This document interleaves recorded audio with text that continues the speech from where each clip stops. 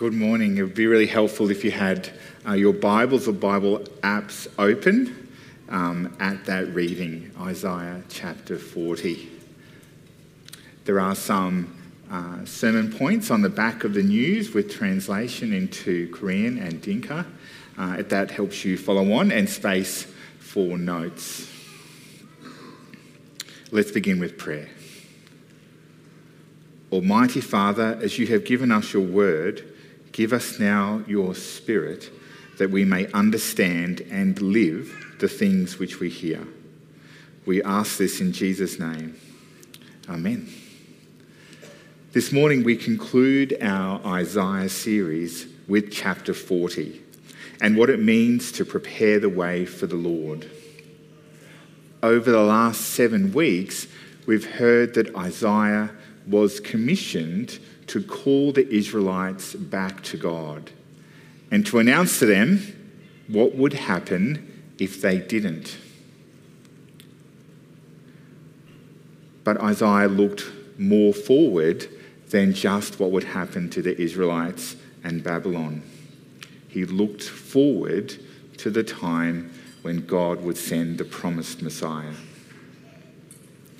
Last week, Adam focused on who Israel trusted, and specifically, who did King Hezekiah trust in the face of the Assyrian threat?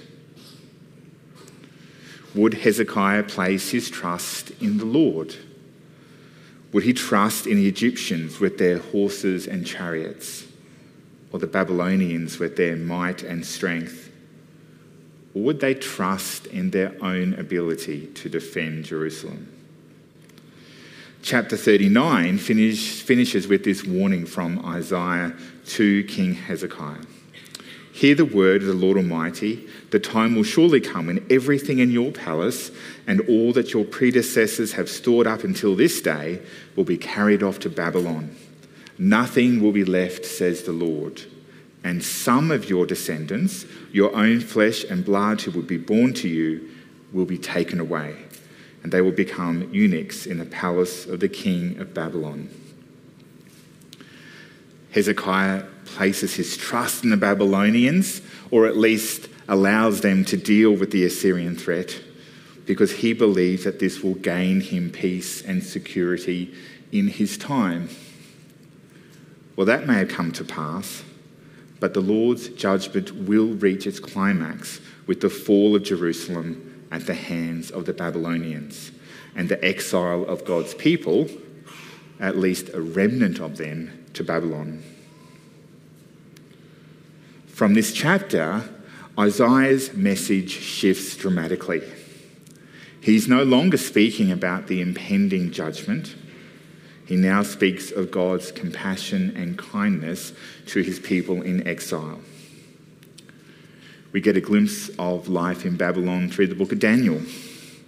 Life was extremely challenging for them. It was challenging just to survive, and even more so to keep faithful to God. So these are the first words for them as they are in exile. Comfort my people, says your God. Speak tenderly to Jerusalem and proclaim to her that her hard service has been completed, that her sin has been paid for, that she has received from the Lord's hand double for all her sins. The Lord has heard the cries of his people. They have paid the price for their rebelliousness, and he is ready to call them his people once more.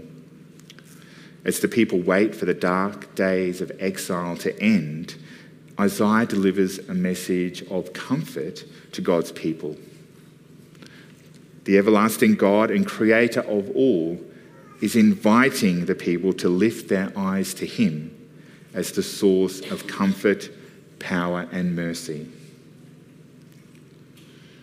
We see that this comfort that God offered was real. The covenant that God made with their ancestors at Sinai still stands.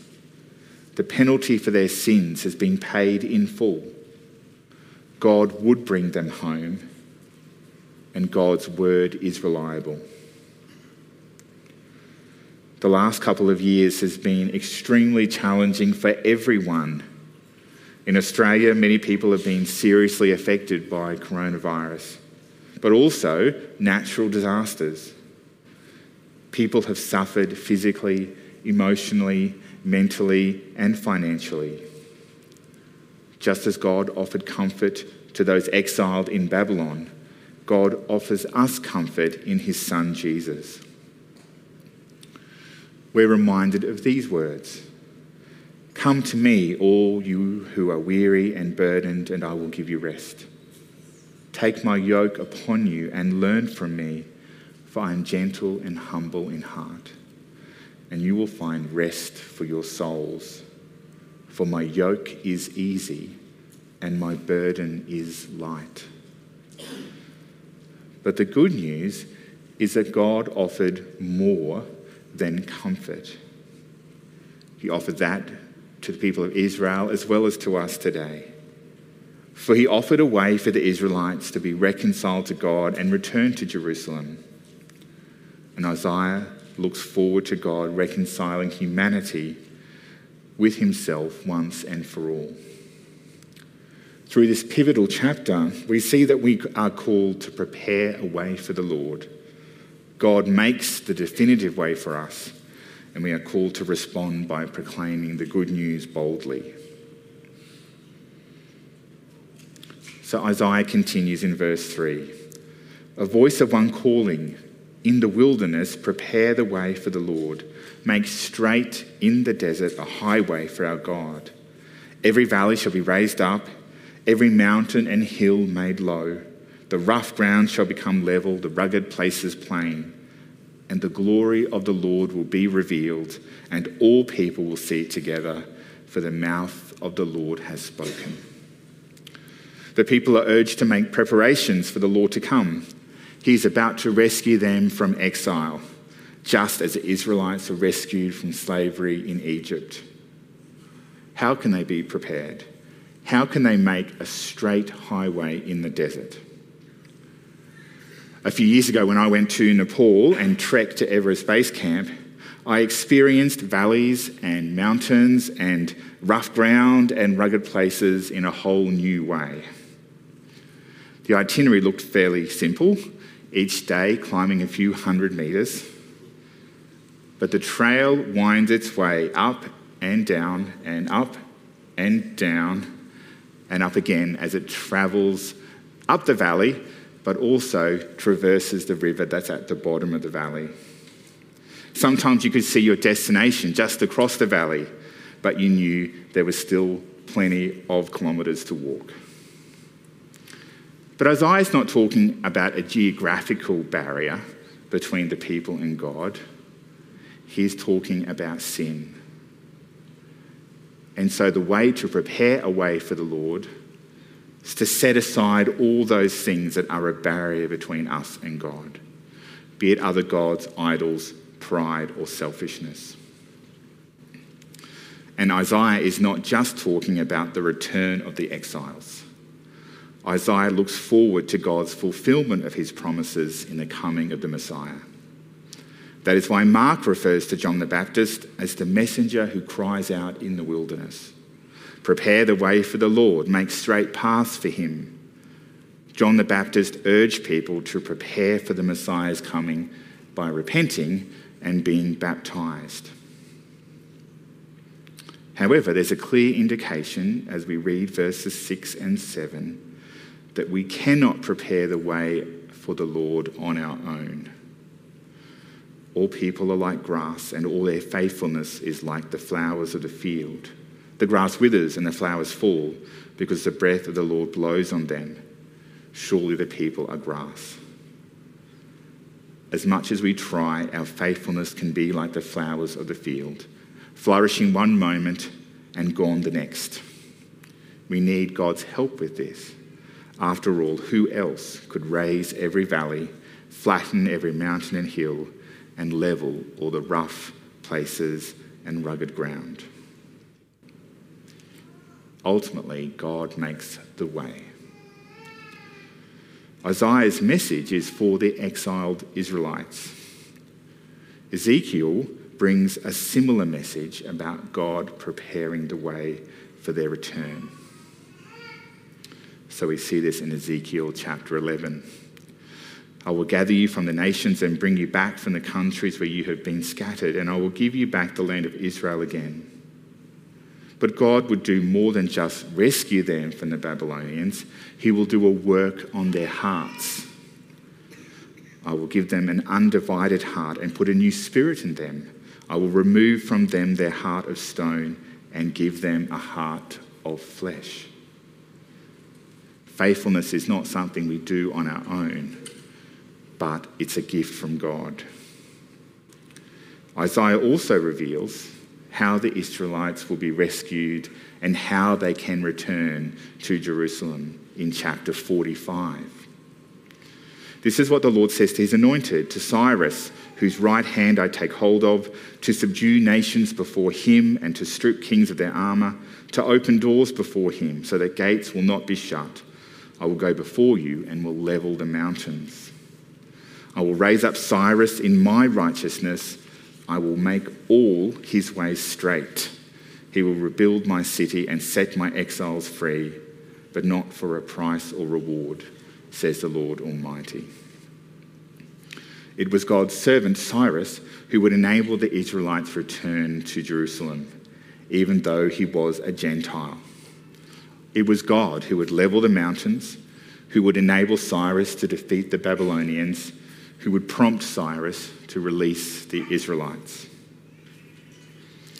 Again, we see how Isaiah's message looks forward beyond the exiled Israelites.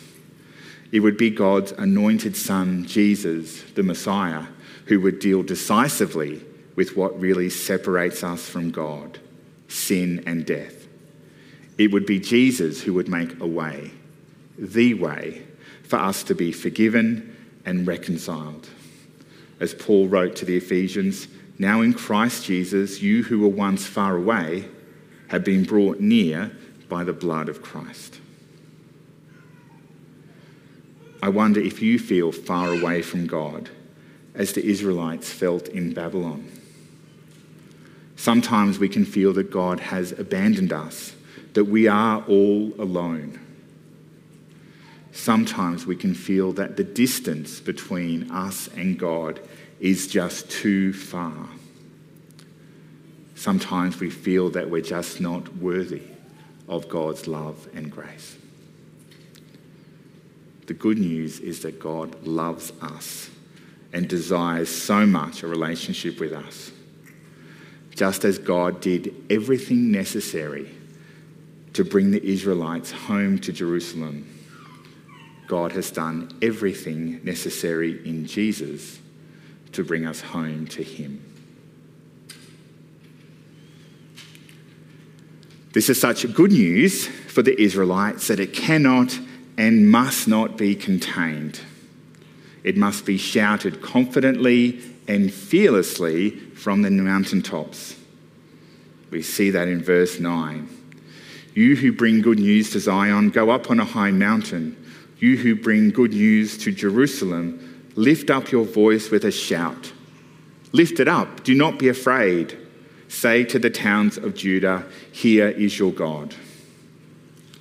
The message is first for Jerusalem, which means the Israelites exiled in Babylon, and then the people remaining in the towns of Judah. The Lord and his people about to return.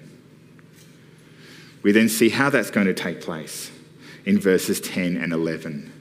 See, the sovereign Lord comes with power and he rules with a mighty arm. See, his reward is with him. He tends his flock like a shepherd. He gathers the lambs in his arms and carries them close to his heart. He gently leads those that have young. The Lord will come with the strength of a warrior, and no enemy will be able to resist him. But he comes also with the tenderness of a shepherd, for the weak will not be left behind. He will bring gifts that will make the sufferings of the exile vanish like a forgotten dream. What news is this? It is in many ways the forerunner of the New Testament gospel, just as John the Baptist was the forerunner of Jesus himself. Centuries later, the gospel writers could find no better way of describing John's ministry than to say it was the fulfillment of these verses. Jesus did come with the strength of a warrior and the tenderness of a shepherd. But his victory over sin and death was not achieved in a great battle, but in a shameful death on the cross, followed by his resurrection 3 days later. Just as the shepherds told everyone about the birth of Jesus and what they had seen and heard, we who have known the love and grace of God in his Son are called to do the same, to boldly and fearlessly tell others about the good news. Now, we don't have to climb a mountain to tell others about Jesus, and we don't really need to shout at them. We can tell others on our front lines about the difference Jesus has made to us, and we can invite them to take a next step. So we prepare a way for the Lord. The Lord makes the way for us in Jesus, and we are called to shout the good news on our front lines. And if you have any doubts about God's ability to deliver on these promises, the rest of chapter 40 reads like the perfect resume. It tells us about God's power and wisdom. I just want to share a few verses with you. Verse 12, who has measured the waters in the hollow of his hand, or with the breadth of his hand marked off the heavens? Verse 13, who can fathom the Spirit of the Lord, or instruct the Lord as his counselor? Verse 26, he who brings out the starry host one by one and calls forth each one of them by name. Because of his great power and mighty strength, not one of them is missing. The Lord is the everlasting God, the creator of the ends of the earth. He will not grow tired or weary, and his understanding no one can fathom. We can absolutely trust in the promises of God. And when it's hardest to do that, when you're feeling tired or weighed down, when you're feeling alone or distant from God, when hope has evaporated and you need comfort and encouragement, look especially to these final verses of this chapter. He gives strength to the weary and increases the power of the weak. Even youths grow tired and weary, and young men stumble and fall. But those who hope in the Lord will renew their strength. They will soar on wings like eagles. They will run and not grow weary. They will walk and not be faint. Let us pray. Heavenly Father, we thank you for this message of comfort and hope. We thank you that in your great kindness and mercy, you rescued us from our sin in Jesus. And we thank you that these messages to Israel also talk to us about God's grace, love, and forgiveness. And as we receive those things, as we receive God's love and grace and forgiveness in our lives, help us to be emboldened to share the good news on our front lines. We pray this in Jesus' name. Amen.